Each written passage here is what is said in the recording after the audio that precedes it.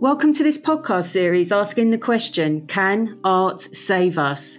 I'm starting the first national and international conversation about courage and curiosity. What do these qualities really mean, and why does it make a big difference to our mental, societal and democratic health?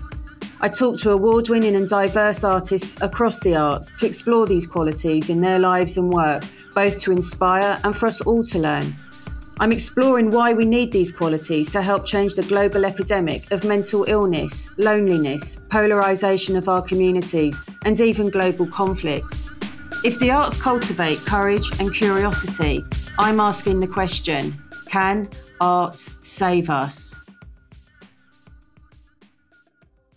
Do enough of us think about our resiliency, our capacity to manage or coexist with stressful events now and in the future? Do we even think about cultivating our resilience for life's catastrophes? My guest today has foregrounded resilience in her recent portrait sculptures.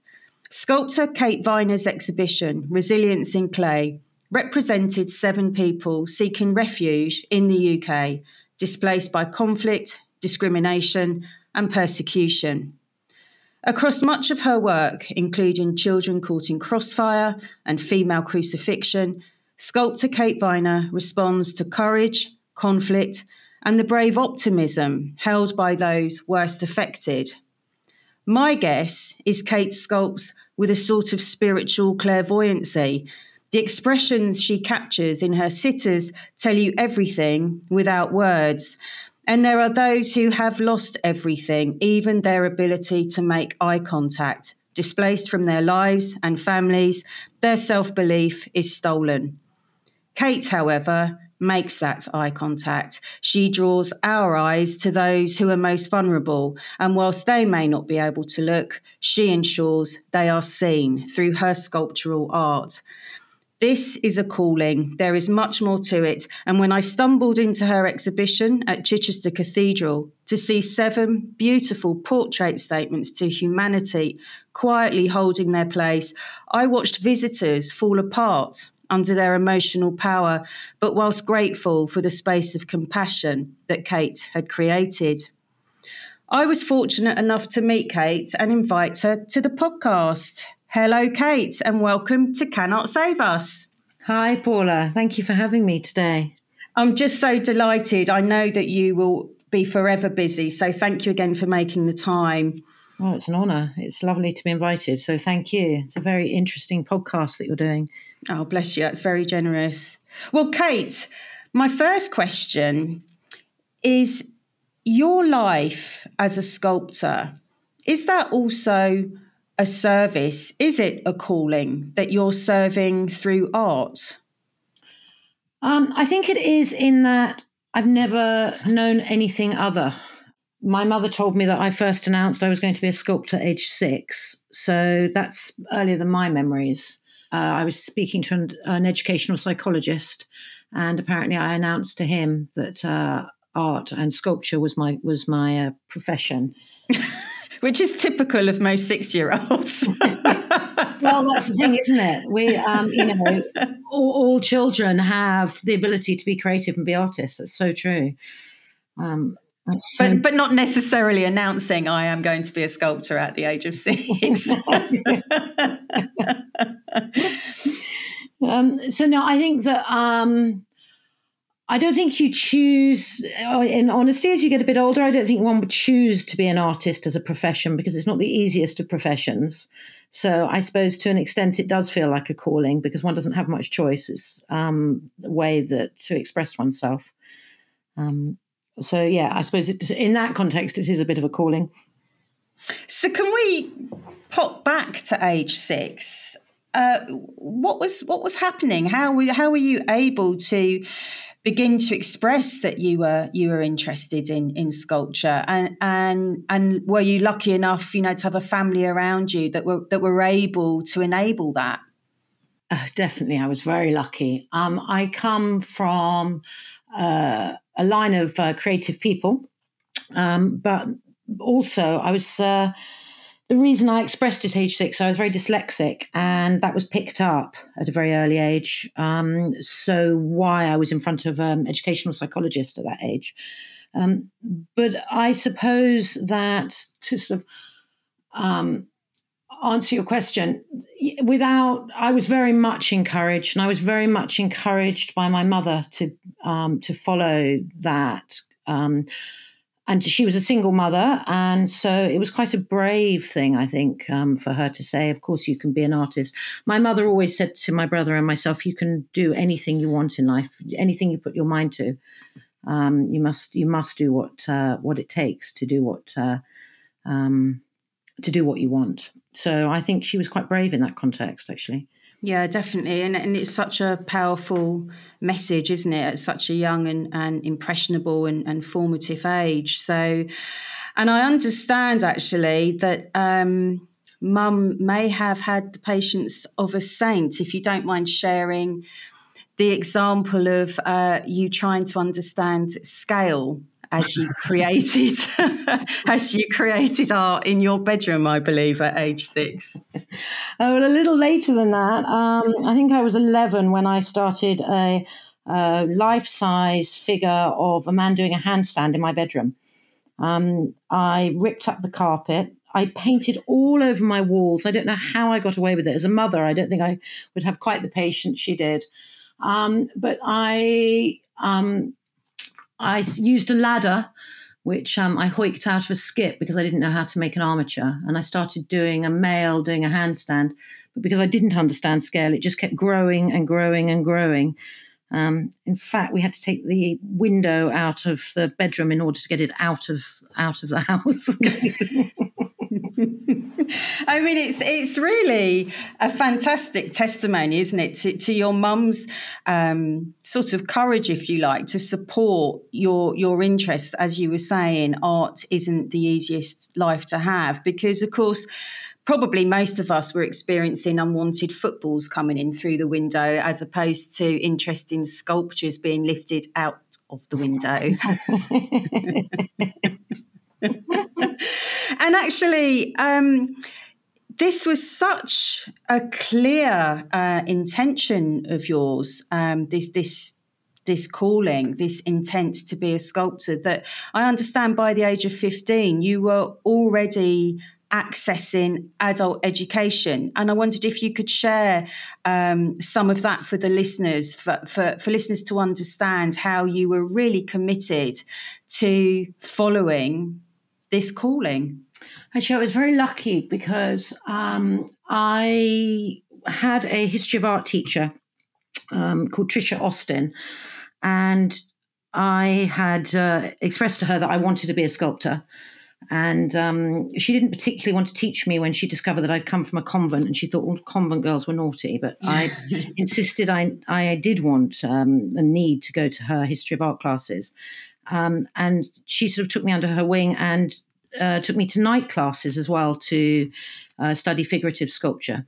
I mean, the luck, sometimes we are so lucky with the people we meet.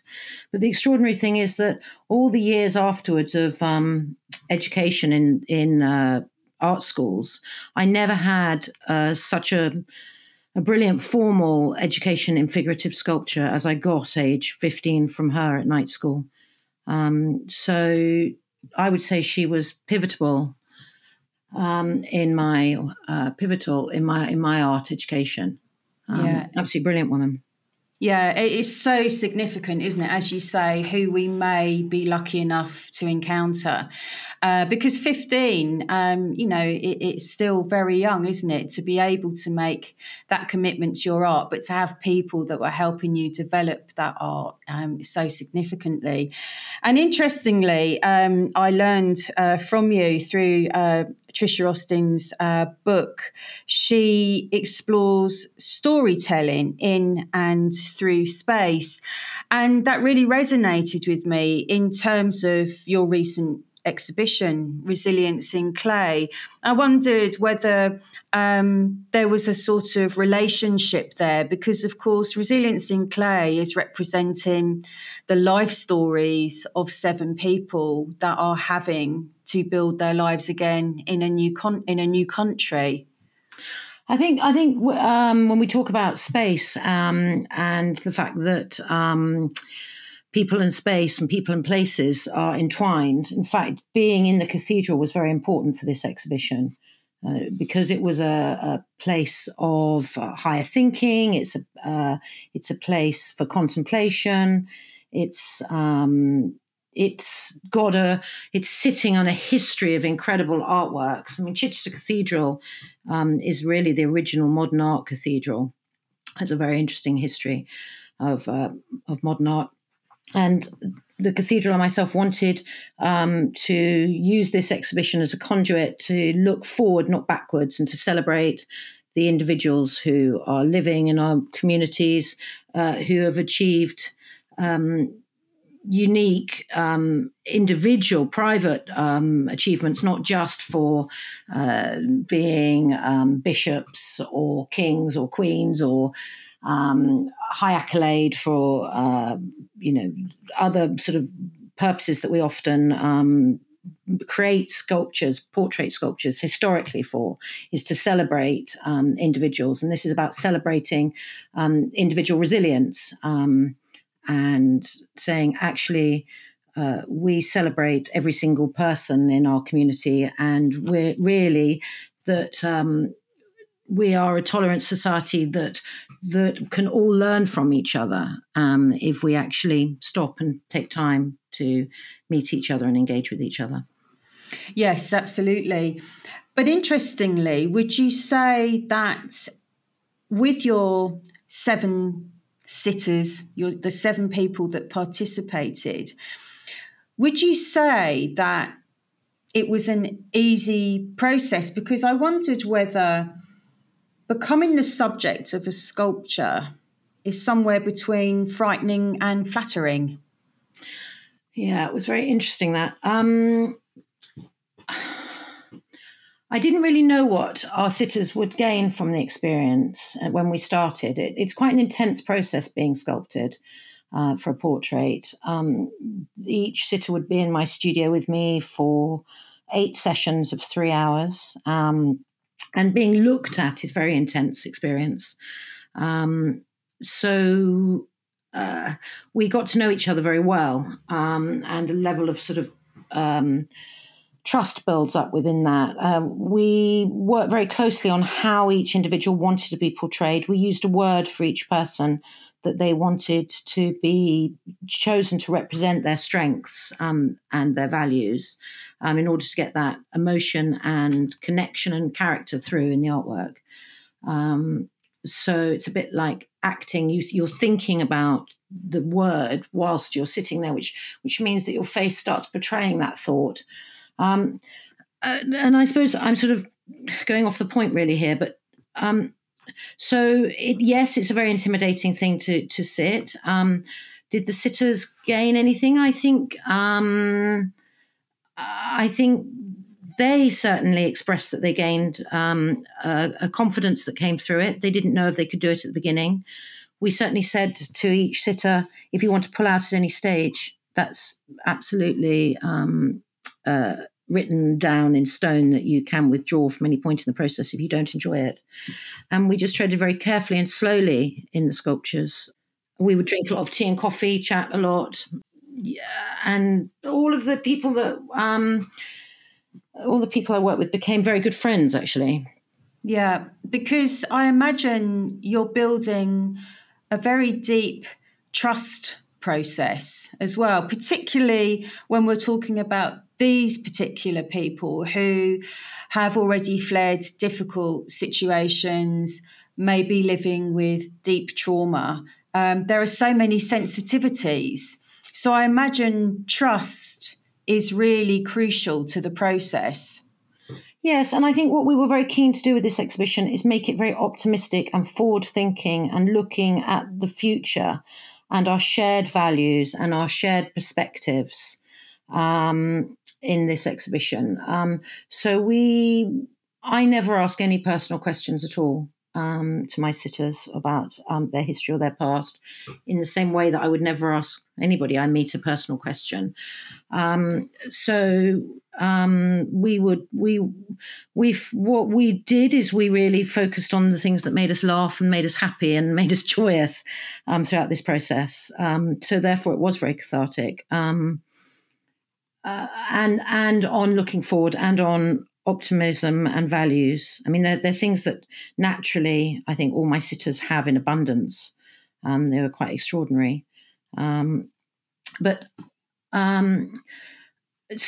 therefore, in order to build that trust is very much based on the fact that we were looking at a very optimistic, not looking to mine trauma, or it's just it was an exhibition that's very much about our shared humanity and our shared understanding and feeling a sense of connectedness about what we all value. Yeah, and I was curious actually that in your process, when you're sculpting a portrait, as that face, as that head starts to really emerge and is almost effectively looking back at you, I wondered, is there a real moment of impact or even unexpected impact for you in that process? Absolutely. And interestingly, you kind of you fall in love with all of your subjects in a way that because you're looking and looking so much that you begin to really read their faces in a way that somehow you probably read even more intensely than your own family, because you get to really get to recognize in the flicker of an eye or a thought process a change in emotion. But there is a moment when a sculpture takes on its own life, and you know when it's there. I don't know how you know, but you just do. You're like, okay, got it. In fact, I just work very intuitively. I know to step away. Just some point, I go in, I go, right, I've got another day's work on that, and I find myself not touching it, and I go, I know it's done. So I'm there. Yeah. And I'm interested in the fact that you chose 7 sitters for Resilience in Clay because 7 is a spiritual number. And I wondered if you could tell us more about that. Well, I mean, there were several reasons for picking 7. I was thinking about if you are lucky enough to be a Muslim who goes to Mecca, then you walk around 7 times. There's the 7 gates of heaven. It was under the 7 windows in the cathedral, which I kept coming back to. And I was thinking about the 7 continents. It just 7 kept playing and playing and playing. I do so because we were representing different religions at the cathedral and celebrating different religions and different faiths. It was very important that it was an opportunity for the cathedral to celebrate different faiths and say that all faiths are welcome. Interestingly, I had gone to Jordan to do a bit of research, and to Jerusalem as well to do some research.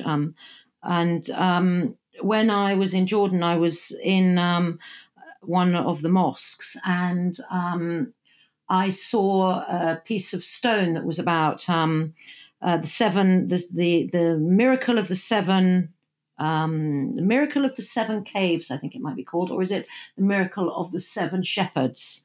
And so this number just kept coming back and back and back to me, just as I was working on this project.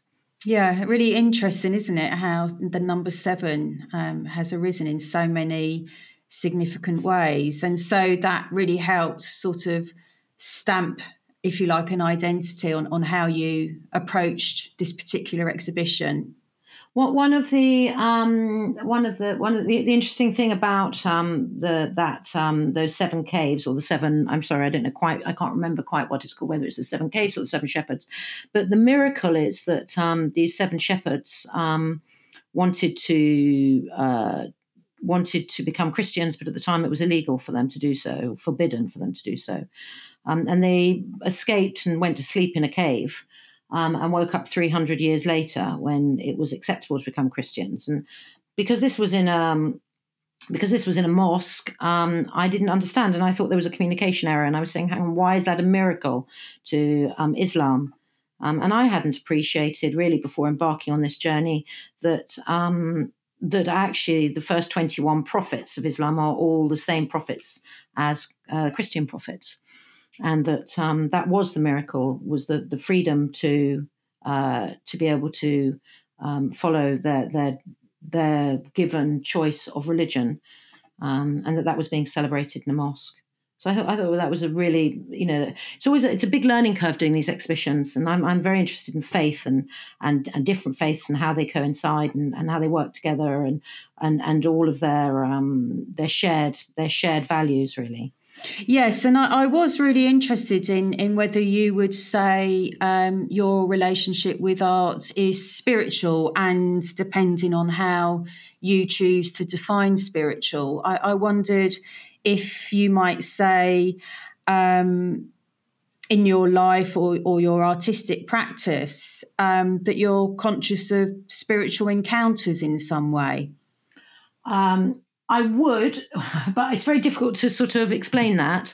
It's a bit like inspiration, it comes to one. Do you have that feeling like if you think about somebody, they always call you, right? Even if you haven't spoken to them for 10 years, or there's something comes up, or if you're not listening to your inner voice, you'll find that you keep seeing little signals everywhere that someone's trying to give you a message. So I would say that I am definitely spiritual. I don't always label it under a religion, and I think that's why I'm so interested in all religions. I went to a convent school, so you can't really get away from thinking about spirituality as part of that. Yeah, it's interesting because my school was extremely strict. It was a strict state Church of England school, and most people assume I went to a very strict Catholic convent because of the traditions and the rules that we followed. But in my experience, it was so narrow that perhaps what's useful about it is you then want to pursue a far more open and wider interest in all religions, in what faith means, in what spiritual means. Would you say that perhaps was almost a springboard for you, that the convent actually just exaggerated almost your own curiosity or interest in all faiths? I was very anti-religion when I was a convent girl. I was very anti all religion. I think that, when I had to go to confession, I would make up confessions. I felt guilty that I didn't have something to feel guilty about. So I'd make up something to confess as a child. Actually, I used to challenge all religion very much at school, and the nuns were extraordinary because I was taught by nuns. They were very intimidating, but actually, my religious education was fascinating because I think all kids challenge, and I think that was just sort of part of it. I think that religion brings a lot of peace and to a lot of people. Not everybody needs it, and people find, what to be spiritual can come from anywhere, really, can't it? It can come from nature, it can come from one's perspective. It's so complicated as a subject. I think that religions have all been written by man and adapted by man, and are written in times that they get bound up and changed and confused in that context. So. I'm not being very eloquent about it, but basically, I think that for those who need religion, it brings great peace, and I think it also has brought many wars, as we know, and many conflicts. So it's that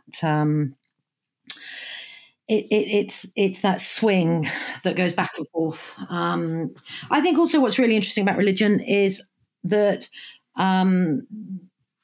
So, for example, the Italian Renaissance came out of all of the Medici money and pride that has come from power and wealth and religion. And religion is a reason to create art. For a lot of the great pieces have come out of using paintings and sculpture to adorn churches and for people to understand without words and dialect, and to communicate for those who couldn't read. And I think if you go back as long as sort of caveman drawing on the walls, those were spiritual drawings. A lot of we now appreciate and understand. They're not just messages of how many bison they caught that day. Yeah. Yeah, it's a much deeper appreciation of their environment. There was a greater spiritual respect, wasn't there, for the natural environment. So I wonder whether your exposure to multiple faiths, or all faiths and none, your ideas of what spirituality means to you, wraps around the courage that you need in your work. As we were saying, being an artist is by no means easy, and being an artist that's also interested in themes of conflict around people, around religion, is also difficult. So I'm really interested in where your courage comes from, or your resilience comes from, in order to keep going. And you have an impressive CV, Kate. There are numerous commissions and public art commissions on your list. Where does I mean, I agree with you, creativity takes courage, but I think that it's also something that is within all of us. It should be accessible to all, and I think that it's something that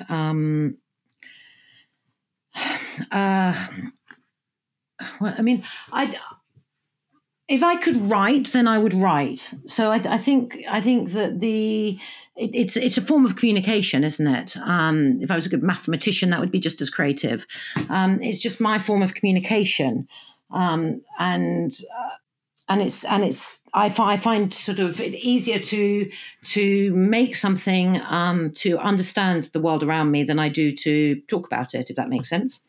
Yeah, and I think also what's interesting when I explore ideas of courage, particularly with artists, is that we're not having to define it at one level of life-saving heroics, which of course often are courageous, but it can be as much as honouring your calling or making the right choices. And perhaps that's how it relates to you. When I think actually of my interview with the world-leading sculptor, Basil Watson, and he does tremendous work sculpting civil rights fighters, freedom fighters, people that have broken all the odds in order to commit to what they wanted to achieve around social justice, around equality, for example. But he acknowledges that that is also a hugely draining process, not just the physicality of the work, but the emotional responsibility, the responsibility to honour your subject. And it's actually quite fearful. And I wondered if that might be something you had in common.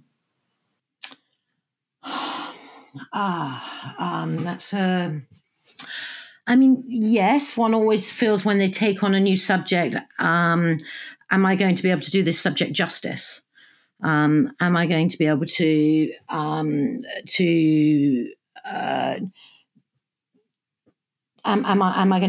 I going to be able to step up to the plate for this subject matter? The issue is that the more you I immerse myself in my subject. I do a lot of research before I take on a topic. And even if it's, say, a piece of public art that doesn't necessarily, like public art is a different thing because it's about your audience and what they need and what they require and what, you're a conduit really to a subject. And so I do a lot of research and immerse myself in a community or an area or a topic. And the more I understand, that feeds the work. That's when the spirituality comes into it. It just starts speaking for itself. So I think that you never know what you're going to create when you start creating. Things change and change and change, really. And they take on a life of their own.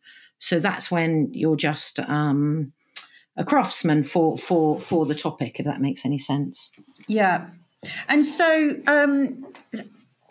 work that... Sorry, interrupt. Yeah, no, sorry, carry on. It's just trusting inspiration. You've got to be working for it to knock on the door, haven't you? But you just trust it comes. Yes, and I think that's interesting. And also it makes me mindful, actually, that trusting yourself or trusting your inspiration is in itself sometimes a brave act, to trust your own instincts. I think perhaps all the research comes through not trusting one's own instincts. So the more you know that you understand the topic, then the more that you feel confident in trusting it. Yeah. As long as you have really engaged with it. And I try and immerse myself. I think that's the thing when you're doing a piece of work, you do become completely involved with it. You can't help but sort of live, breathe, eat and sleep it. Yeah. And I mean, sorry, I interrupted. No, but that was it really. But so therefore, the work just that's where it takes on a life of its own. But I can't do that until I feel that I really have. I often I'll think about a piece for a very long time before I make it.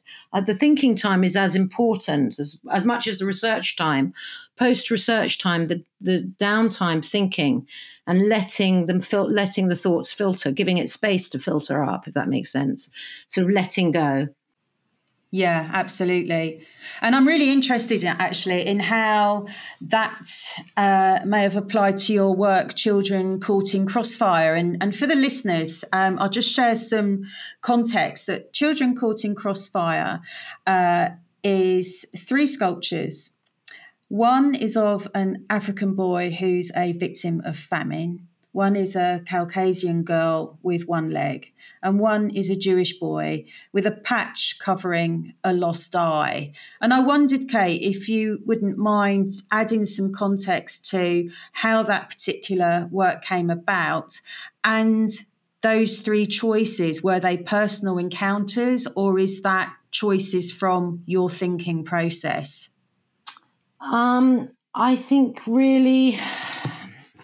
Well, I mean, the sculptures are of my children and my godson. My daughter doesn't have 1 leg, and my son isn't Jewish and doesn't have a patch over his eye. And my godson is African, but he doesn't have a distended belly from famine. But there are 3 children I used. My daughter said to me, "I can't believe, Mum, I've been asking you to make a sculpture of me for ages, and now you've given me 1 leg." They were 3, when they were very young children, I kept looking at them and thinking, we're in a world where children don't understand conflict. I mean, that's sort of just a funny aside, really, because they were the children I used to model it. But the context was that, children are all happy to play and enjoy, and they are our future. And actually, it's only prejudice are taught. Then that you aren't born with prejudice or difference. And it's the idea that the children would quite happily be getting along with each other, but it's the parents that are creating these dramas of war and torturous outcomes from those dramas that they're creating. And so it's actually the 3 children are playing cards and they're playing for peace. But the cards that they're holding in their hands, one of them represents... there are positive cards like food aid, Médecins Français, and then there are negative cards that are things like images of bombs and of destruction. And it's just like the fact that it's all a game, isn't it? It's a game of power, and it's a game of ideals, and actually, if we listen to the kids, and we wouldn't be in this situation. it came about through. I think it came about chronologically. I created it just because I kept thinking about this and watching my very small children playing. And then it was picked up by a charity in Northern Ireland that raises awareness for children who are caught in crossfire, in conflict. And that's where the piece actually went to Northern Ireland. Interestingly, when the man rang me, the chap who rang me about the piece of sculpture to ask me for it said to me at the time, look, I've heard about this piece, and it was really odd. I'd finished the sculpture and I'd locked my studio doors, and I thought, I wonder where this piece is going to go and what it's about. And I got this phone call from this chap, and he said to me, I'm really interested in using this piece for our campaign. And I said to him, well, you have to come and see it in that case. And he said, no, I want to purchase it anyway. I don't want to come and see it. And I sort of belligerently said, no, you have to come and see it because I can't sell you a piece of sculpture that you haven't seen. You might not like it. And then he said to me, I'll never see this piece of work because I'm blind and I lost my eyesight in the Northern Ireland bombings on Bloody Sunday. And so then I was saying to him, okay, so is this an international charity or is it just for Northern Ireland? In fact, no, it's an international charity. So that's how that piece came about. But he found me. I'm not. It was quite extraordinary, really.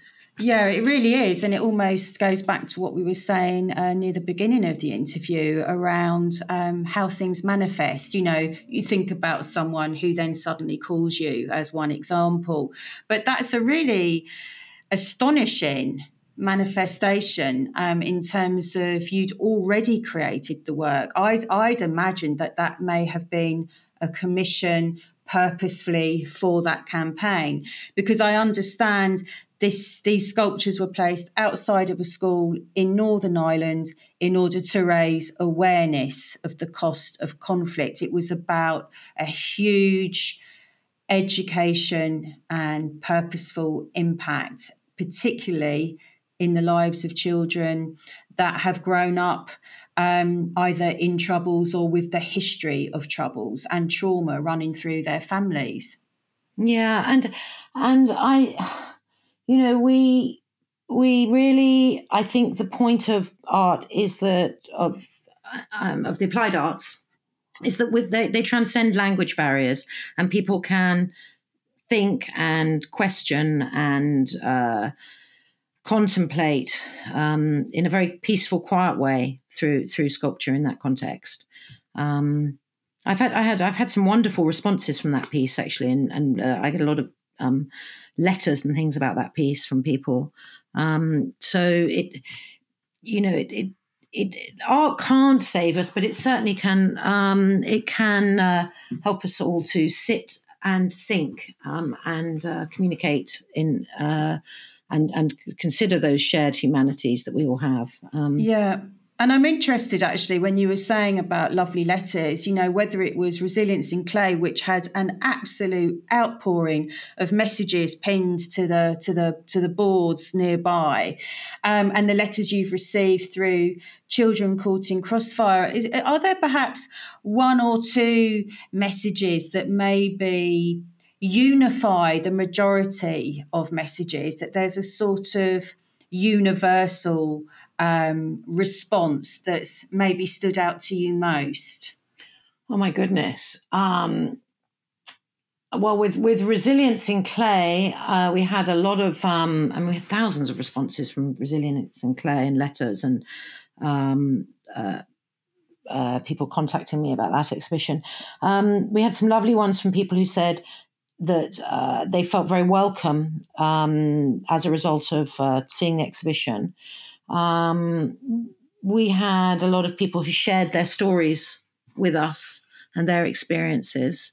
We had beautiful ones from children saying that they're looking forward to a life of more positive outcomes when they grow up, what they will do.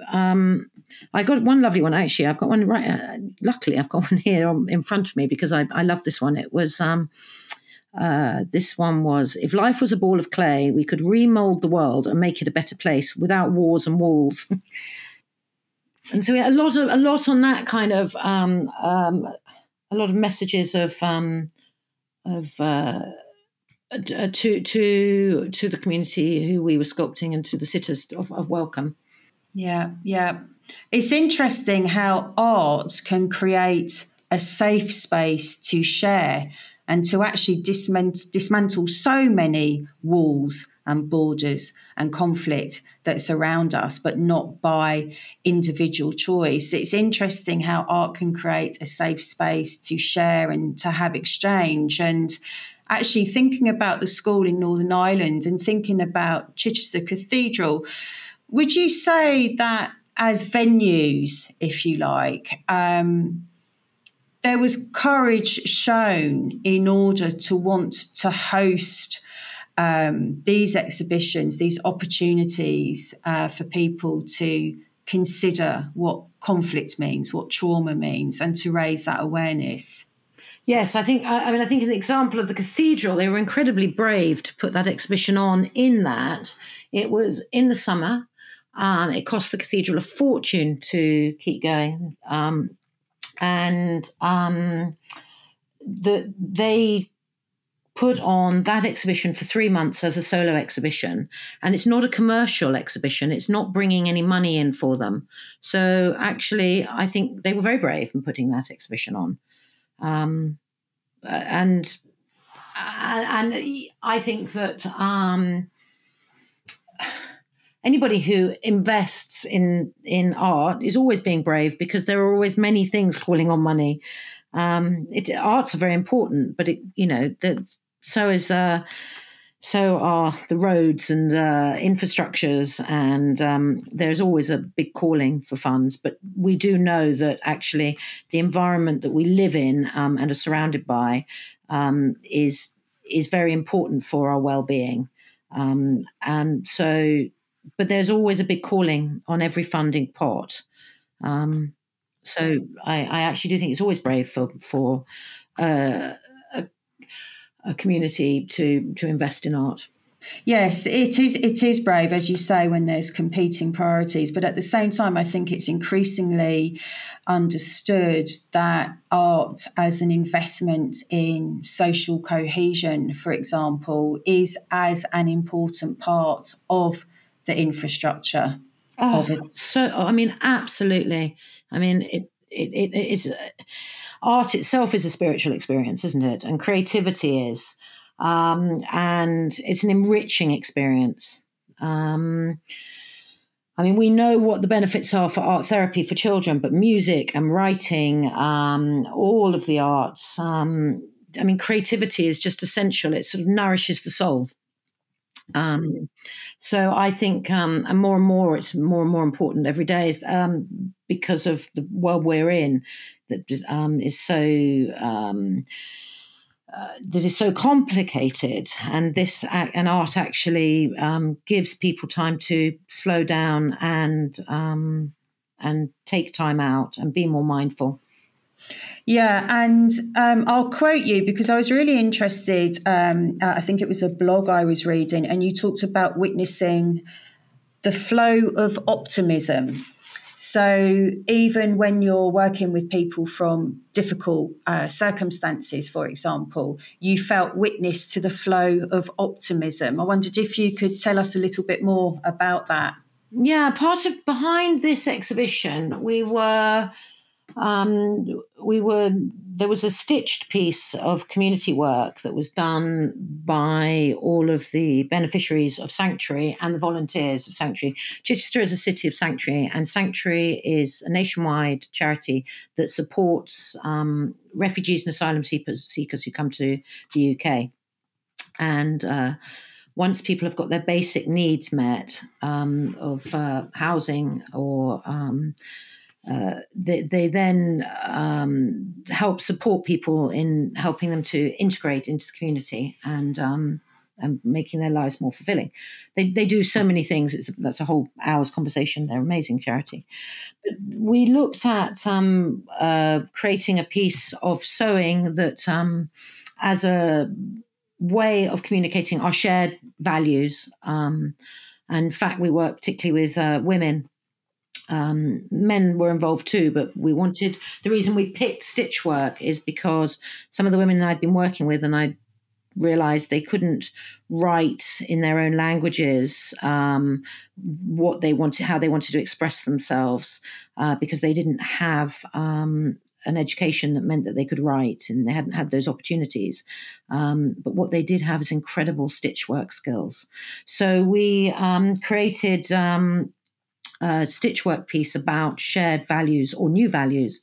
And one of the really interesting things that came out that, I mean, we always learn something every day, don't we? But when we were talking about what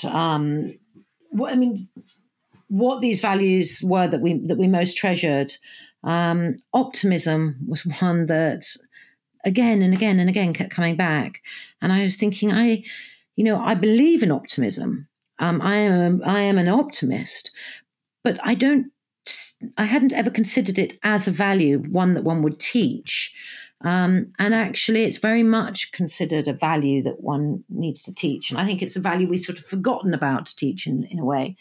The other one was hospitality and how important hospitality is. And I know that when through Sanctuary, I go to a house of any of the beneficiaries, the first thing everyone will do is make sure that I have a drink and something to eat. And also, when I was doing these sculptures of the heads, everybody was making sure they were looking after my needs and making sure that I was fed and watered. And I was like, hang on a minute, that's my role for you. But people would always bring me food and drinks and make sure that, I would find little parcels of food and things for me, because they know that when I'm working, I'm not paying attention. So I forget to eat and things. So, but hospitality and optimism. And interestingly enough, throughout that project, I kept thinking about if we give them one value, what is the most important value? We there are so many, but at one stage for me, it's like, well, it's education, because we are so lucky to have it and it's so important. But actually, I think it is optimism. Not that I could be pinned down to one quite so simply, but optimism is so important in life. And we need it more and more nowadays, because life's more and more confusing for youth, particularly. It's a difficult world for them to grow up in at the moment. Yeah, for sure. And so if we think about a very powerful piece of your work, female crucifixion, what value or values were you approaching that work with? Because to go from optimism to the idea of female crucifixion, could you tell us what your approach was and what your message was in that piece? Well, that was really a response. It was a response to many things, actually. I had I'd been reading about the artworks on the medieval carvings in the pulpits in churches, and I was quite shocked by how misogynistic and sort of aggressive they were. And the fact that the sort of it's about also the saccharine approach we have for women within the church, the portrayal of them, and the fact that women were crucified by the Romans, and the fact that women do crucify them, or every day are crucified by wars and what they have had to give up. It's a very much a feminist piece, but it's I think the crux of what actually started that piece is that I had been horrified one morning about a woman who'd stepped onto a bus with a bomb attached to her for her beliefs, and I'm sure that she had probably been asked to strap that bomb to her by men. I don't know that, but it's often the case that they're fulfilling the roles that they've been asked to fulfill, women, and I suppose it's really about the female experience, and the fact that, as I say, women were crucified by the Romans. Yeah, because when I was looking at this piece and thinking about female crucifixion, I felt it could be very much a statement to gender violence that escalates in wars, but also gender violence is through oppression. So, for example, if we think about the women of Afghanistan now, who are virtually crucified because they are denied all rights to their own lives. And that was how I found myself reflecting on the piece. But at the same time, it's quite interesting when you reflect on the idea of crucifixion and, of course, rising again, or feminist statements, still we rise, or the optimism of rebirth. Yeah, and dare to be free. As a suffrage statement. The thing is, though, what we mustn't forget is that men too, like women, like if you're talking about, with gender trauma. I mean, like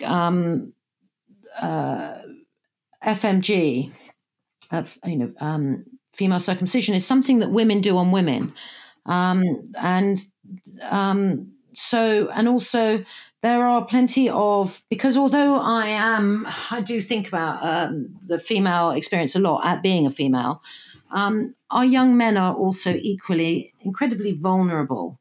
And that piece, often I'm also thinking about the fact that how it would be to see one's son or one's child go to war, or be, that's also what we are giving up. I'm not being very articulate about this, but it is really important to remember that this is not all a crime of men. Men are also just as tortured and tormented by the world that they have to live in. I feel for a lot of the men in Afghanistan at the moment. They have to conform. They don't want their women not to be educated, or that they have to beard their face, or not, or cut their hair in a certain way, or hold their women at home and not let their women out, from fear. There's no winners in this situation, and it's an impossible situation. Yeah, and it takes us back to the importance of struggle, doesn't it? In terms of every scenario of conflict, of wars, discrimination, inequality,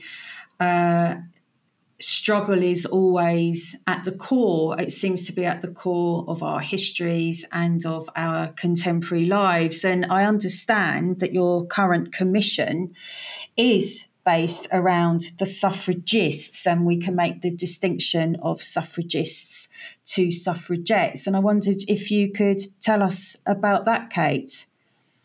Well, really interestingly, I mean, initially, they all came together very much at the end, but the initial distinction between the suffragists and the suffragettes was suffragists. Sorry, I can't speak properly. Was that the suffragists believed in peaceful protest, and they weren't militant in their approach.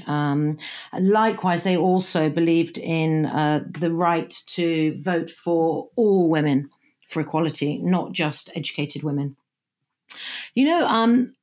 It's although we had the right to vote in 1918, that was only for women over 30, and it was for it wasn't until 1928 we got the equality voting rights, which is extraordinarily late, isn't it? Yeah, it's staggering. It's so recent. It is staggering. Yeah, extraordinary.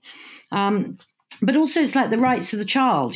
Child human rights are so important, and I suppose that those are all things that get forgotten in cases of war, and really, it's so important to listen to children and give them a voice, and they don't have to be seen and not heard, as certainly my generation was taught to grow up as being seen and not heard. Yeah, and it's a really significant reference because, of course, this season 5, is published on World Children's Day, which is November the 20th. And I think it's really a strong opportunity to acknowledge how arts and culture is important for children, for expression, for representation, for being able to dialogue even without language, for example. And when you look at the suffragists and the suffragettes, interestingly, as children, of course, as you just said, it would have been very much be seen and not heard. So it's very, very powerful stuff, isn't it, when individuals and people collectively rise together and for the purpose of humanity, for social justice, for equality. Yeah, and I think that to sort of sum up the title of what your podcast is about is that there are so many social benefits from art. I know you're interested in mindfulness, and that's really important. Exercising different parts of the brain, and children are all born with creativity, and it's educated out of them. And I think it's such a shame. We all have the same sort of proclivity to creativity, and it doesn't matter that what makes someone a great artist doesn't need to be because they get financial sort of remuneration, but it's something that is accessible to all and enriches everyone's lives. And children, I think that they're not getting as many opportunities as they were at school to be creative, and I think the schools are missing a trick there for enriching them. Yeah, absolutely. Although I feel the schools are heavily burdened, of course, by cutbacks. Losing arts subjects and not by choice. And I'm really interested to reflect on this series question with you, can art save us? And interestingly, to include that perspective on children, because how do we learn to be open, or the playfulness of curiosity, in order to practice healthy openness? Because the word curiosity can be so prejudiced as nosy and curiosity killed the cat. But actually, is that a convenient way to deny the idea of healthy curiosity, the importance of openness, and the vital importance of the arts to encourage that openness? It's absolutely essential. Not everybody will excel in reading and writing, although that is, of course, another form of creativity that's just as important as in, even maths is a creativity, science is a creative, but the ability to play, to get lost, to get bored, to discover oneself through making, whether it be music or writing, and it makes us understand ourselves and understands the part of humanity that we're around and experience. I think it's absolutely essential. And I think it's a shame that we are educated out of creativity. They say that there is research now that everybody is actually born with the ability to sing in tune. I mean, I don't know where I read that, but I can't hold a tune at all. But wow, I wish I'd kept going and been able to. And whether or not people think that they don't understand art because of hierarchies and boundaries that are sort of put in place, which is just, it's not there to be understood, it's there to be enjoyed. Yes, and would you say that the arts also enable, if you like, a welcoming of neurodiversity? Because boundaries and labels and assumptions about all of our different abilities can be far too narrow. Absolutely. I mean, we know that if you have a disability of you develop skills in another area to compensate them. So whether it's a neurodiversity or a physical disability, the muscles, be it in the brain or the body, stretch to compensate those initial difficulties. And I think that the more offices begin to understand the importance of being inclusive, and I think we're learning it. But by Jove, there's so much to be gained from by actually accessing and listening to what the lessons that have been learned by people who are living with all of these different strengths as well as disadvantages are something we can all gain from. And creativity is a brilliant way. I mean, offices have to be more and more creative. Governments have to be more and more creative. We've got to find another way of evolving, haven't we? It can't all be for profit. Yeah, absolutely. And we shouldn't be in the business, I think, of isolating and alienating subjects, making subjects divisive in terms of so-called values. So the current government will refer to the arts as soft subjects, for example. And yet we know the life of an artist is incredibly difficult and a lot of courage can be involved, and the subjects that artists deal with are by no means soft. So there are some very strange prejudiced labels that have emerged. Yeah, I mean, I think that's because educationally we tend to look at Industrial Revolution. Okay, let's educate people into engineering. So we formulate our education system on the jobs that we think are needed at the time. Around that, at the costs of the arts, and the arts have always been sort of second fiddle, haven't they? To what is seen as the more important subjects. But creativity feeds the soul. It certainly makes people question, evolve, and enriches all our lives. A world without music and art and literature, I cannot imagine, and theatre, and we wouldn't have much purpose, as far as I can see. And, understanding all of those things that make us laugh and cry and come in touch, they bring us together. Yeah. Yeah, absolutely. And unfortunately, I know we have absolutely flown through our hour, but it's been, an absolute pleasure to talk to you and to get more of your insights. I just wondered briefly what might be next. I know we mentioned your commission on the suffragists. Is there something we can look forward to? I will signpost your website on your episode page for listeners to find out more. But is there something we can look forward to? Is the suffragists the next project? Yeah, I've got 3 projects on the go at the moment that are all quite large projects. There's another one that I'm working on that is about human connection, and I'm working with a curator on that.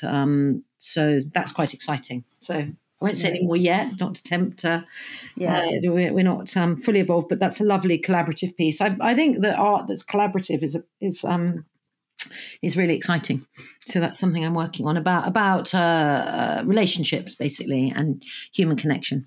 Yeah, wonderful. So the best thing for the listeners is to keep an eye on your web link, which will be on your episode page. And if you don't mind, Kate, let's give a shout out to your mum for having the courage and maybe the sense of humour to take out your bedroom window for a giant sculpture to be able to exit the house and, in fact, perhaps open that window onto your life as a sculptor. So a shout out to Mum. Definitely to my mum and to all the mums out there, by the way. You're all doing a great job. My grandmother used to say, if you don't get it right, you're only doing your best. Yeah, absolutely. And also a word of wisdom from my mum is if you want to do it, because who's going to do it for you? So thank you. Yeah, thank you, Kate. I do really seriously appreciate this time when you have such a busy schedule. And thank you so much for sharing all of your insights with us today. Oh, you're very welcome. Thank you so much for having such a lovely chat. I've really enjoyed it, Paula. I look forward to listening to the rest of this series. Oh, wonderful. Thank you, Kate. Bye for now.